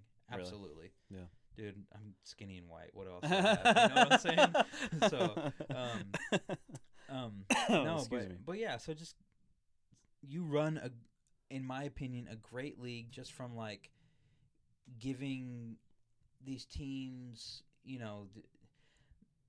just the different things you offer of like keeping stats and stuff Yeah, like yeah, that. I remember Cam threw 5 picks in a game and he got roasted for an entire week Oh, until, yeah. until the next Yeah. until the next game started the next week. 100%. Yeah. Yeah. And so I love that about your league. I think, Oh, yeah, I I think appreciate that's that. incredible, and I think it's hard. and maybe you can speak to it, but is it hard to keep stats for everyone all the time? Oh yeah, yeah. Are you and- paying people to make them take stats? No, Or? so, well, man, I mean, I do a lot. Like, so I ref, I take stats. You know, I used to have a scoreboard that I would run my scoreboard myself. Yeah. So I would do all three of those things at once, and it became a lot. So like our first season, we had like 6 teams. We were little. And this season's our biggest season yet. We have 12 teams, and so we've doubled in size in 3 seasons, right? And You then need to hire some people, dude. I need to hire people. Yeah. So I'm still gonna ref, but I'm definitely gonna hire somebody. I'm trying to work out the kinks of taking stats on an application on your phone, rather than a clipboard and freaking tally marks like I've been doing. Yeah, I see you out there in the sun with your with your hat on, beaming, protecting dude, your yeah. ears, dude, Yep. and your what do you call those chubbies? Your little shorts. Like, man, he's getting the best upper thigh tan Oh, you've ever seen in 100%. your life. Yeah, dude. So, I mean, yeah. So right now the whole system is tally marks and we keep yards and picks and no fumbles, but you know, receptions, touchdowns, whatever. You know, I try to keep every stat I can just to keep people interested, right? No, that's cool because like quarterbacks are the ones that are like, yeah, I threw, I had 5 touchdowns today and whatever. Mhm. But it's cool for a receiver to say, yeah, I had 6 catches or 10 catches and Yeah. I had 200 something yards. Yeah. So the first season we only took receptions and touchdowns for receivers. Okay. And then the second season I was like, wow, that would be pretty cool if I could somehow just kind of not guesstimate, but you kind of on the fly have to be like, oh, well, that was 22 yards. Oh, that was like 18 yards. So it's tough, but I mean, overall, it's pretty cool for receivers to be like, yeah, man, I had 197 yards today. That's crazy. On an 80-yard field, like yeah, because if you saw that in like an NFL game, you're like, dude had 197 yards and 2 touchdowns. He balled out. What do you mean? And a lot of people think we play one game, but no, a lot of teams play 2 games, so their stats are doubled or whatever. But it's like back to back. Yeah, pretty much. Yeah. So some people you'll see like, dang, he had 8 receptions for 300 yards. Like, that's crazy. Yeah. No, that's over 2 games. But that's still pretty crazy because it's 150 a game. So. Yeah, dude. That's nuts. Yeah, that's great. Mm-hmm. Okay. So what's your favorite part about it? I know it's your thing. It's your business. It's your... My flag football league? Yeah. The camaraderie. I really enjoy giving people a platform to enjoy themselves. And a lot of people, we're like a family. We fight, we argue with each other, we yell at each other. But, like I said, at the end of the day, the guys know. My whole thing with this is like when I die, like they're going to remember NTX FFL and they're going to remember Cameron Slaughter as that dude really loved every single person that came through, right? And so that's what I enjoy the most, man, is just building those relationships, like, friends like Steve and his team and Carlos and his team and the Knights and all those guys. I really and Cam, I really enjoy just building relationships with all the new teams and all the old teams and just getting to, for lack of better words, shoot the shit with each other. Right. You know what I'm saying? So yeah, I love that. Like I always say, football is just an added bonus to my league, right? And stats, all that's flashy, it's cool. But at the end of the day, you have a commissioner, you have a person that truly wants to help you enjoy yourself, get away from your daily struggles. That this guy, I'm not trying to be conceited. This guy really, really loves every single person that comes through his league, right? So and that's important to me. So okay, so if I have someone listening that was thinking about joining, maybe it's a little bit too late for this season, right? Mm-hmm. Yeah, this season's closed. But what about next season? What's your website? We actually have a website, ntxffl.org. It's been a little while since I've updated it, but you can find us on Facebook, North Texas Flag Football League. You can find me, Cameron Slaughter. I post a lot about my league too, so and so if you just contact me personally, I'll lead you in whatever way you need to go. So. And do you have all skill levels? Yeah. Dude off the couch, Dude, haven't played in years. I would much rather a team full of couch potatoes come and play than a team full of all-stars, because those guys really just want to enjoy themselves, right?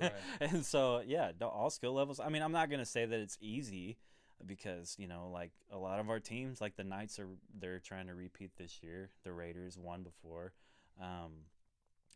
YTG is coming in, and I've personally never seen them lose a game. Me either. I've seen him play quite a few. If you know who I'm talking about, YTG, Paul and his team. Yeah. So, I mean, it's competitive, and that's what I like. It's competitive, but also, you're gonna get a lot out of it because we care for the kids. Like, we give gift bags and stuff to the kids during playoffs and stuff. So you're gonna be cared for, but also you're gonna play like really competitive football.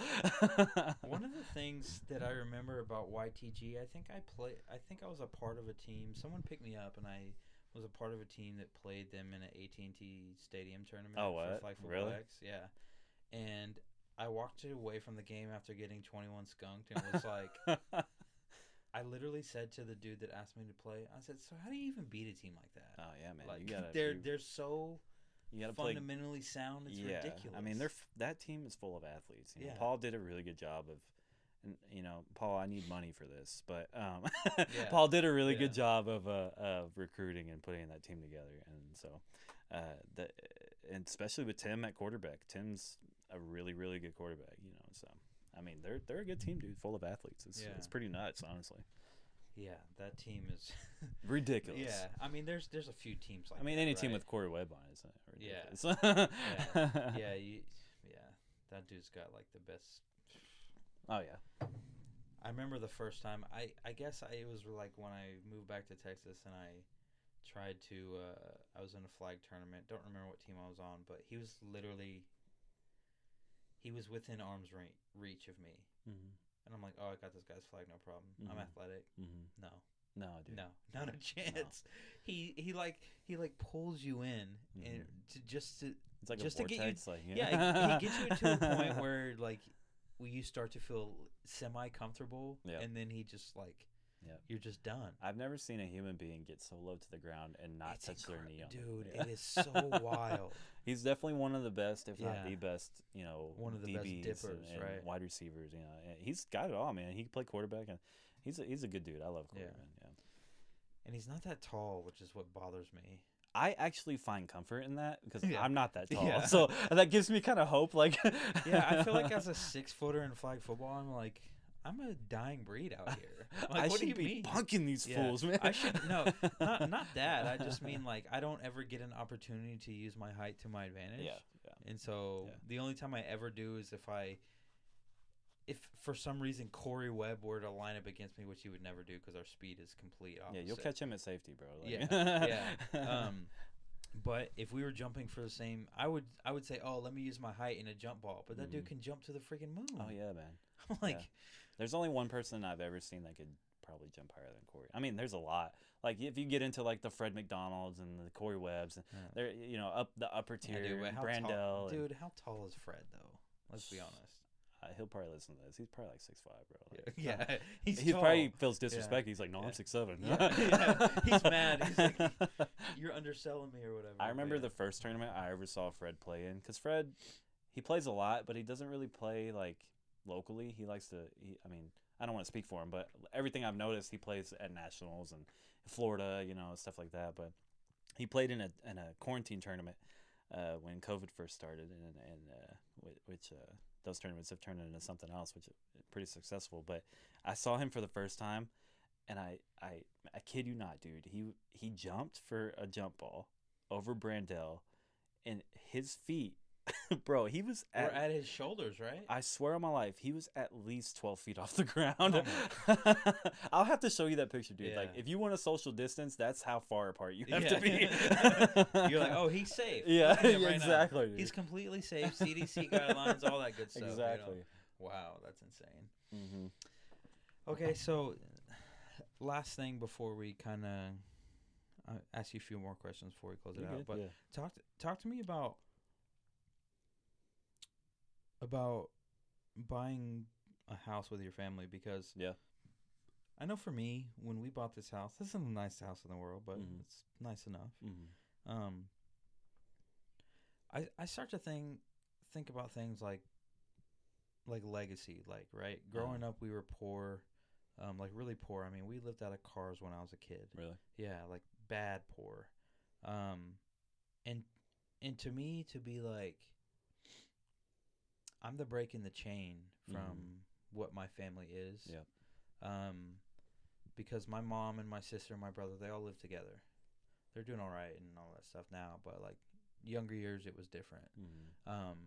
And just to know that, like, man, I bought this house when how old am I? I'm 33. We bought it in 2017. So what? That's 4 years.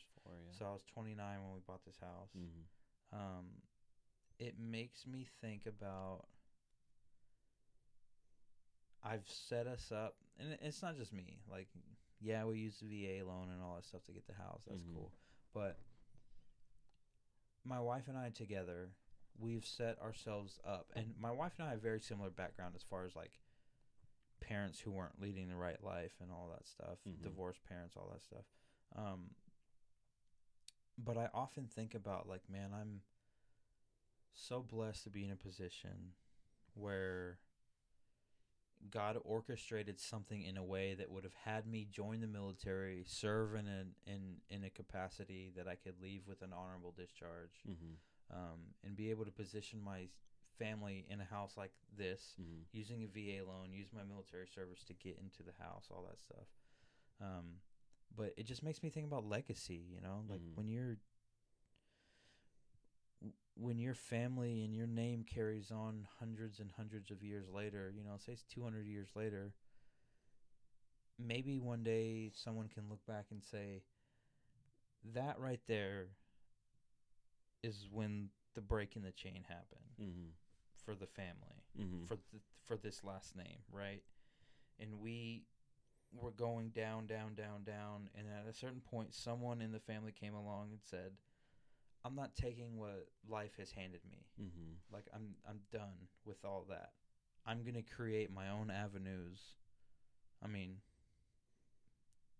obviously going along with the will of God and all that stuff, but like, I'm going to create my own avenues of what I believe success is. And to some people, success is like, oh, I'm not successful until I'm living in this big mansion and I got all this stuff and all that stuff.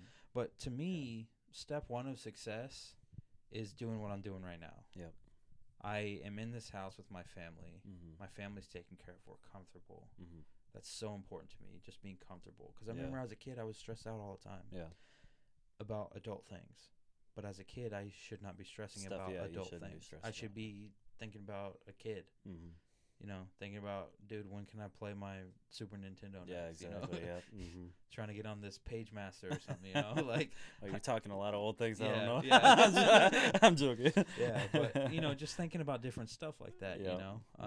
And so I often think about stuff like that. Like, what have I done? So what is buying a first house with, you know, your wife and your daughter and your soon to be newborn, what does that mean to you? I mean, it's something I'm very proud of, man. You know, I've always told my family, like, or well, recently, because my sister just had a son, that we need to raise good men in our family, because we have a stigma in our family that you know, men are the men in our family on my dad's side, you know, aren't very good, you know, and the only good men we had were my mom's dad, who passed away when he was young, and my papa, who passed away in November. And then, you know, I take a lot of pride in being a good man for my family, you know, and buying a house and setting that foundation for us to have that asset, you know, because you can rent it out or whatever later down in life.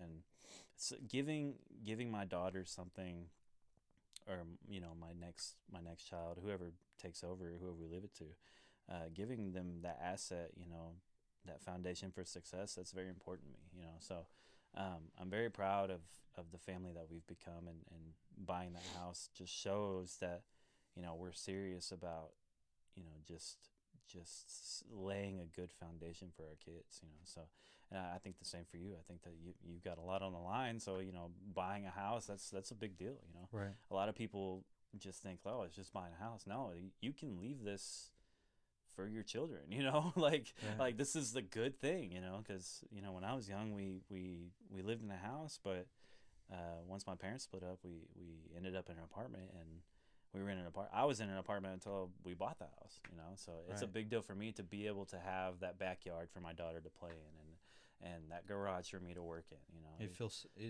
there's a certain aspect of like feeling safe about it. Yeah, exactly. You're And like, I can go, that's your kingdom. You know, like I can go work in the garage while she's in the backyard yeah, exactly. and feel fine about it. I don't have to be right there. Yeah, But if you're in an apartment, you got to go to a park, and at yeah. a And park, I'm not gonna let her play in the parking lot. You Yeah, know, you know what I'm yeah, saying? Like exactly. Yeah. So it's good to have that safety and that foundation for your kids, and it's important, man. If you can buy a house, I recommend you do it. If not, then work towards it. You know what I'm saying? So You know what? One of the things that if there are younger people in my life and this has kind of developed over time, but like I said, when my wife and I got together, she like made me want to be better. And so like a part of that was like financially, right? She's very financially stable. Oh, really? I was not. Yeah. And so she helped me like revitalize my credit, basically. Oh, really? My credit age was older than hers, obviously, because I'm older than her, but it was not something that I like really thought about. Yeah. And so like nowadays when I hear guys talk about, oh, my credit sucks, blah blah blah, this and that, I'm like, dude, let me talk to you. Yeah. Because I have a lot of knowledge in it now, and I'm not really trying to brag, but let me help you. Yeah. Yeah. Like a buddy of mine at work was like, oh yeah, I'm getting ready to pay off this truck, then I'm going to buy a house. And I was like, dude, what if I told you could do it right now? Yeah. Yeah. Like it's not about paying off debt. Because I was like, dude, credit is all about managing your debt. Credit is debt. You know, they want you to be in debt. Yeah, like the guy Dave Ramsey that talks Dave about Ramsey, credit all the time. You know, he's like, dude, it's not a credit score, it's a debt score. Yeah, it's it's how a well debt you score, manage your debt. Yeah. Are you managing your debt responsibly? Yeah. That's how you get a higher score. Unfortunately, you have to have it. I mean, you don't have to. Like you can get by without it, but I mean, it's just something that you're stuck in, for lack of better words. You know, and it kind of sucks, but. Yeah, and so that's one thing that like if I hear young guys talk about this or that, oh, when I do this, then I'm going to be able to get a house. And so I told my buddy, I was like, I used to work with him. I said, hey, you don't need to pay off your truck in order to get a house. I said, what's your credit at right now? He's like, I don't know. I'm like, well, do you have like Credit Karma? He's like, yeah, I do. So I was like, okay, log in. If you don't mind me looking at your stuff, log in, and I'll give you my advice. And his credit really wasn't bad. Really? And so I was like, dude, get a credit card. This one over here. Don't use it for anything. Yeah. I said buy gas and groceries with it. Pay it off, yeah. And pay it off. Like, don't buy anything else with it. Don't go out buying stuff you don't need and all that stuff. And I said, do that for 6 months, and your credit will jump through the roof, guaranteed. He's like, oh, really? 6 months later, he bought a house. Oh, really? Yes. Wow. That's really good. I mean, he did it out in Midlothian. No one wants to live out there. So. But he kind of settled. Yeah. But he got a pretty nice house out in Midlothian. Yeah, I mean, you could get some land out there. Yeah, and so it's just one of those things that it's like, man, education is power in the right hands. Yeah. And unfortunately, that's not something you were educated about, in the early years. You know what I'm saying? So dude, it's something you have to figure out. I which wish is terrible. in college that they would like teach you about like, hey, this is how you do your taxes. Yeah. This is how like checkbooks are kind of obsolete these days, but like this is how you like should deal with money. This is how you should deal with your credit. Understand that a 26% interest rate on a $25,000 car when you're done paying it off is probably going to be closer to $40,000. Stuff like that. Understand what that really means. Not hey, they're going to give me a car. Yeah. Because once a lot of people think about now, they don't really care about. Exactly. Because now when you what people don't know is like, hey, if you save a little bit of your money, and you can put a bigger down payment on something, that interest rate goes from like 26% all the way down to like 7% or whatever it is, know. And so, just there's so many things that I wish they would have taught us in school instead of like Well, it's the system, man. They don't really want to set you up for that. Like when I was in school, I don't know how long they did it when you were in school, but like when I was in school, we still had like home ec and shop class. Oh, really? No, I mean, we had wood shop, but in middle school. okay. Once I got out of middle school, that stuff was like obsolete. Yeah, we had like wood shop type stuff, but like nothing home ec or anything like that. Yeah, we had. We did have child care or something like that. Like where it was you like had to take class, like a little fake baby home. I was actually in that class. Oh yeah, man, it was me, and then like I don't think there were any other men in that class. Yeah, there wasn't. So you were like the one dude in a Zumba class. That's what you were.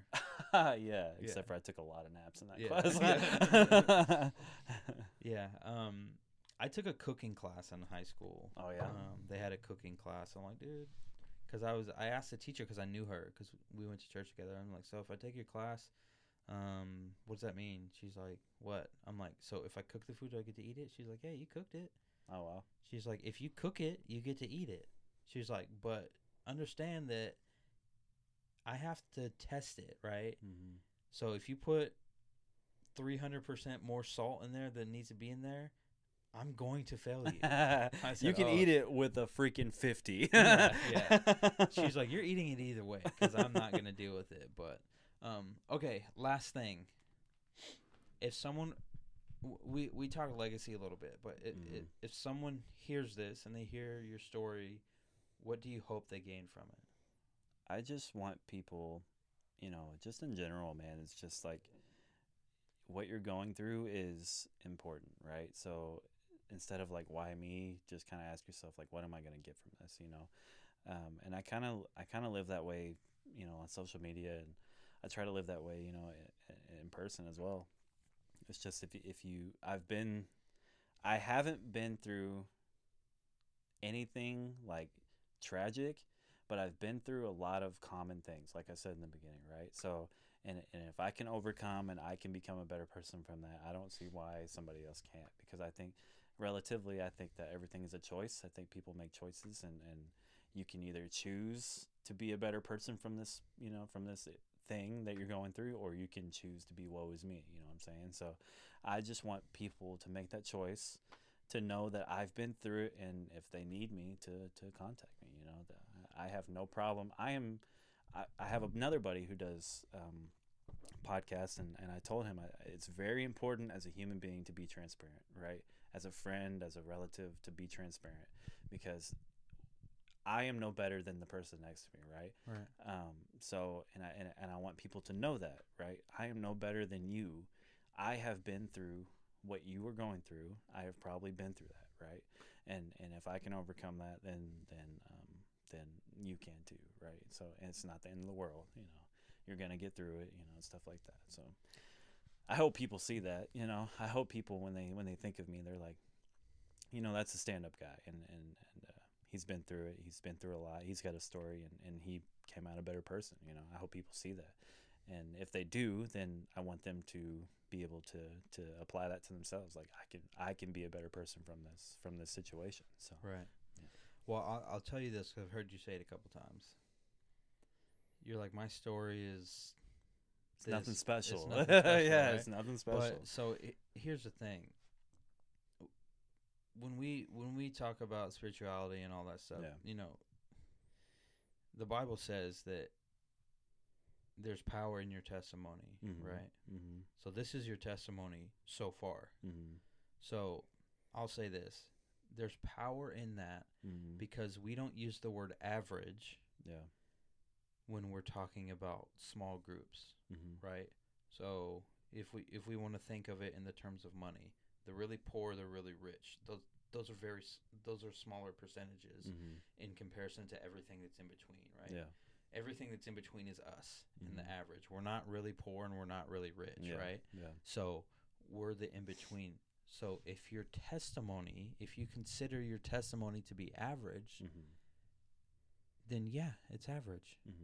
But understand that average, from a math perspective, is the median for all of, like, say you had 10 things, it's the median of all those things together, right? Yeah. So you're reaching the biggest percentage of people that you can reach with an average testimony. Yeah. That's just something I had to say because I believe I'm a very big believer in, like, you may think your testimony is average, but Jesus also showed up on earth and took a lot of average dudes to do some 100%, crazy yeah. things, Mhm. right? And one thing I'm grateful for is that in the last 2 years, I've built, I've built, but with the help of God and my wife, this platform, on Facebook, I can reach hundreds of people, you know what I'm saying? So I don't think that's by chance, I feel like I've been given this platform of people for a reason, whether it's Right. to be transparent in my testimony or, help them along the way or whatever. But Yeah. so yeah, I can agree with that. And one last thing, because you're wearing the shirt and I just forgot to mention it. Oh. It was my plan to mention it. But the Facebook group that you created that I'm also in is called The Tribe. Yeah. So Mhm. tell me about The Tribe for a second before we shut down. So the tribe actually came about in January of 2020 before COVID, right? It's just a men's accountability group. We started it. It was me, Nick. I don't know if you know Quincy and Mhm. Scott. Quincy Martin, right? Quincy Martin, yeah, Yeah. and Scott Branish. We all kind of just got together, and it was derived from the Dad Edge, the podcast, right? So Nick was like, well, because I personally have always wanted to help other men, right? Because mental health is very important. That's something I've come across and something I've come to terms with, that if your mental health isn't good, then what good are you to your family? That's just kind of my perspective. So Right. if you're down in the dumps, what good are you going to be? Anyway, so we started the tribe, and that's just a men's accountability group, whether it's working out, Bible studies or financials. We got people that know stocks. We got people that know diets. We got people that know, and it was crazy because we started it in one day, and in a matter of 48 hours, we grew from 4 people, the 4 original guys that started it, to it's like 550 people or something like that. Yeah, I think I was one of probably the first 100. Yeah. Because I saw something that you had posted Mhm. on there, Mm-hmm. and a guy I used to go to church with, Eric Ginther. Mm-hmm. He's in there as well. Yeah. I haven't been doing it as much lately. I need to get back to it. Honestly, but, none of us have. We should. Yeah. We should definitely get into but it. I was posting devotionals in there daily. I if remember you you remember. coming to me about that. Yeah, and so I need to get back on my game because I write a lot of devotionals. Do you? Yeah. And so that's one of my, like, I think it's like a hidden gift of mine. I don't practice it as much as I should, Uh-huh. but I don't know. I have this weird ability to kind of write some devotionals that make sense and apply to people's lives. 'Cause Yeah. Mhm. I don't know.